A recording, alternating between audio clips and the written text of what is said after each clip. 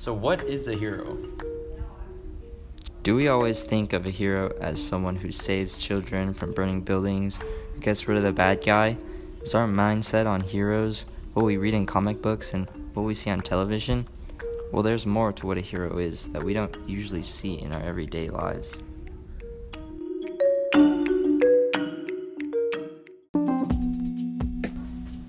Hey guys, my name is Kyle. I'm here with Hunter and Sean, and today we're going to be talking about Coach Sam and his experience with prostate cancer. This is The Daily Banana.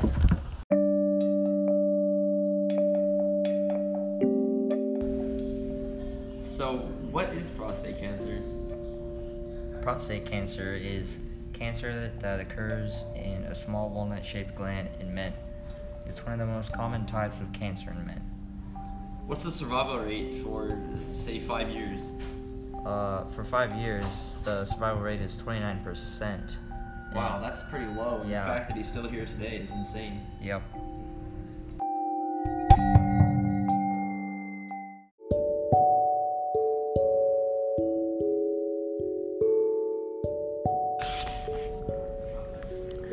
When many people hear the word hero, they often think of the Hollywood or Google definition. But a more accurate description would be like the hidden heroes of our everyday lives, where they may not be doing stupendous things like saving people. They're making an impact on someone's life for the better. No matter how significant the deed is, it's the everyday things that make the world a better place. Now, I'm not saying that people who do amazing things aren't heroes, but it's those who don't do deeds just for the recognition, but instead out of selflessness that are really incredible. Our main goal today is to answer a simple question: are heroes made or born? To answer this question, we interviewed someone who has a very interesting story about himself and his deeds.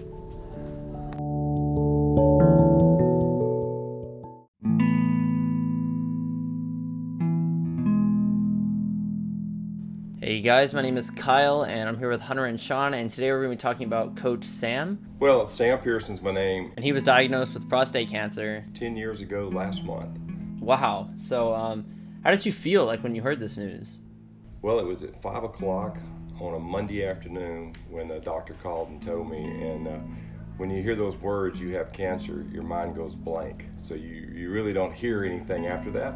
There's a lot of noise from the doctor talking to you, but you just don't hear it. I don't know how you felt. Like, I know you probably felt really scared and it was going to be painful. But, like, how long was it till, like, that just went away and you knew you were probably going to be okay? I'll say this about when you're being diagnosed with any kind of illness, don't read the internet. Once I found out all my symptoms and all my scores, there were scores that created the concern on prostate cancer.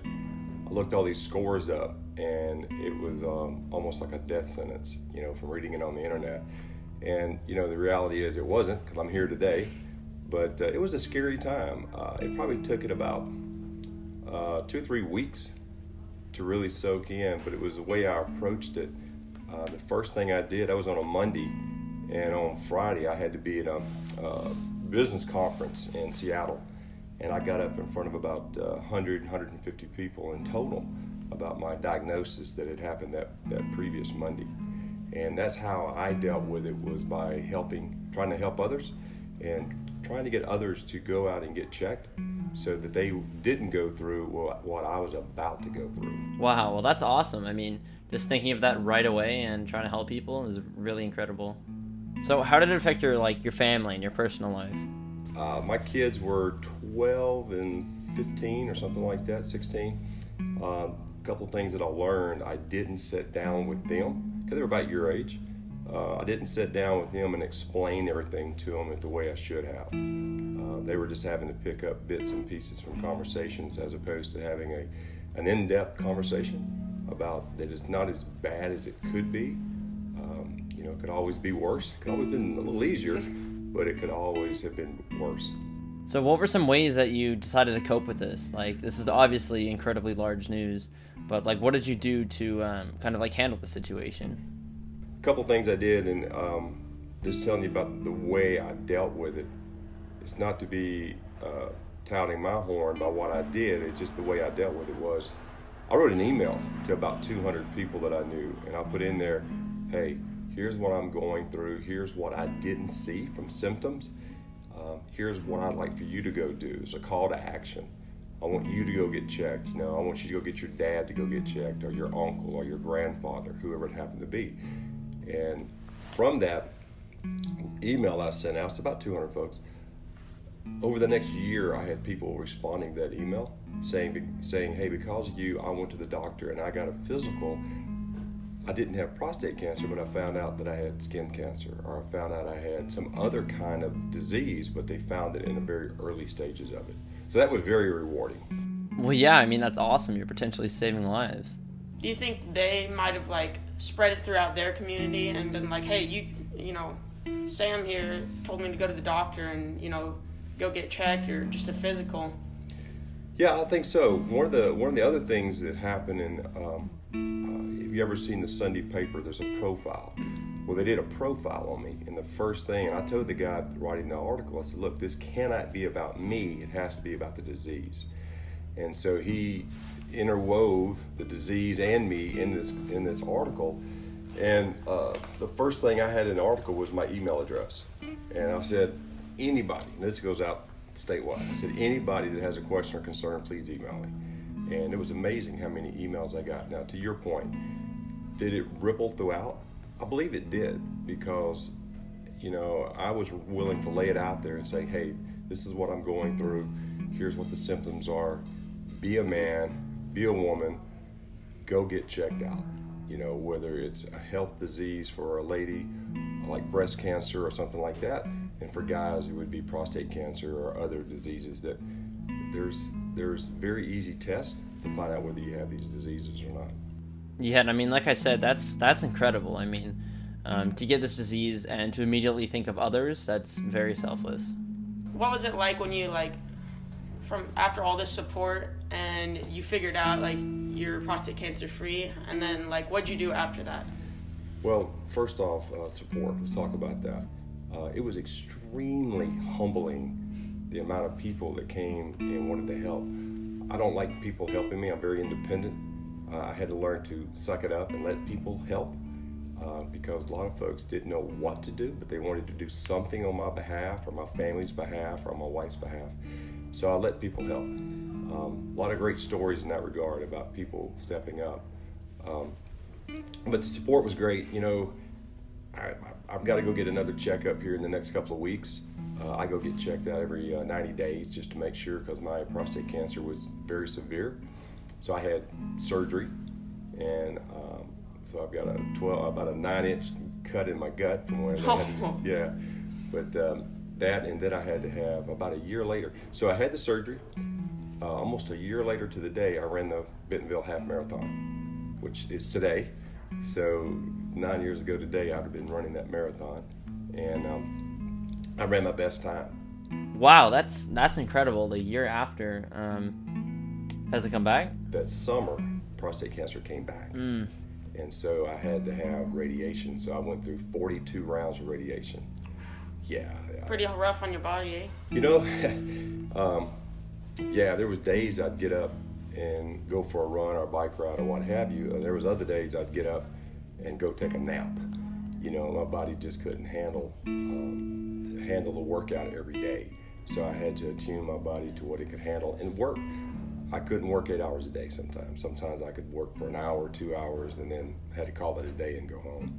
So, what do you do now that, like, you know a lot about this disease, and you know a lot of guys might struggle with it, and like, do you like host, you know, conferences? So what I did was I got active in going and talking to any kind of group that would listen. Didn't matter how small, how large. I'd go and talk, and you know, prostate cancer is a guy disease. You know, women do not have prostates, so it's only a guy disease. So what I've learned is that if you tell the wives about it, they'll make sure their husbands go get checked out. So I talk to a lot of ladies, and then I get an email or a call from their husband going, hey, because of you, my wife is making me go to the doctor. Oh, no. Yeah, which is cool with me. I think it's great. You know, they need to suck it up. But some of the things that I've been able to do, I joined the Arkansas Prostate Cancer Foundation out of Little Rock. So it's a foundation that the sole mission is for prostate awareness, cancer awareness, for checkups. So they go out and do a lot of checkups. I've been on it for about 6 years. I was a chairman. I'm a chairman emeritus. I just rode off as chairman of that board. And I do as much as I can to talk to guys. I'll find out about a guy going through prostate cancer, and I'll sit and talk to him and his wife, or him and his family, or just to him. So I'm still very active every time I get the opportunity, doing like what we're doing today, spreading the word about awareness. I'm hoping you go home and talk to your dad and make sure he's checked, and to your grandfather, and to your uncle, and to everybody else. So hopefully something good will come out of this conversation. Yeah. So now we've gone through your whole timeline of how you first got it, and then how you dealt with it, and then how you're spreading awareness. Like, what do you think we can bring out of this conversation? Because what I'm getting at is we should all we really need to do about prostate cancer is first just awareness. Just because you got so many guys to go to their doctor, or you got their wives to tell them to go to the doctor. What do you bring out of this? Well, I think the other thing is just don't be scared of being checked. A lot of guys, we're men. We don't go to the doctor. We just throw some dirt on it, some duct tape, and we're good. It's not that simple. You got to go to the doctor. You got to take care of yourself. You got to be aware of your body. And even for guys like your age, you don't have to worry about prostate cancer, but there's other things you got to be cognizant of, like get enough sleep. Eat right. You've heard me talk about this on the team. Too many times. Yeah. So I want you to be safe. I want you to be healthy. So that you don't have to worry about these other health problems that'll happen when you're 30, 40, 50 years old. So take care of yourself today, so you don't have to worry about taking care of yourself when you're my age.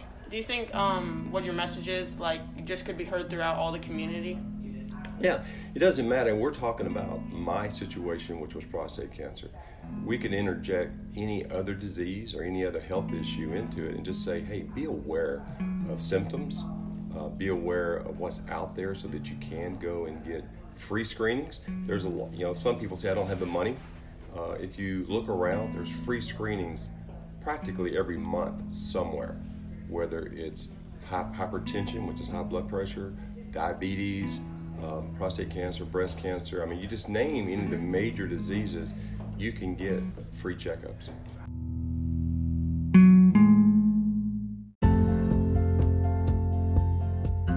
Now, cancer is a pretty mortifying thing to be told that you have. I know I would feel pretty bad. A lot of people, no matter it's cancer or just bad news, would probably just go home and sulk to themselves. But Coach Sam didn't want this tearing him down. Instead, he turned his vulnerability in a way to help others. Yeah, I definitely think that he was a great hero because of his superpower. He turned the slap in the face into a strength that he could use, which was helping others to understand what he was going through. And they got checked up because of this to see if they have the same thing or something else like it. Now, this guy probably had the best attitude in dealing with this problem. He had a positive mindset and lifestyle, which he had learned and could help him do this. As an everyday hero, I think we can all agree that his intentions of sending emails out to people was born through this barrier that was trying to keep him from doing great things. He wouldn't have done this if he was never diagnosed with prostate cancer. He probably would have just kept going on with his life, but because of this, he now has helped a bunch of people, so I definitely think that heroes are sculpted through their experiences rather than being born.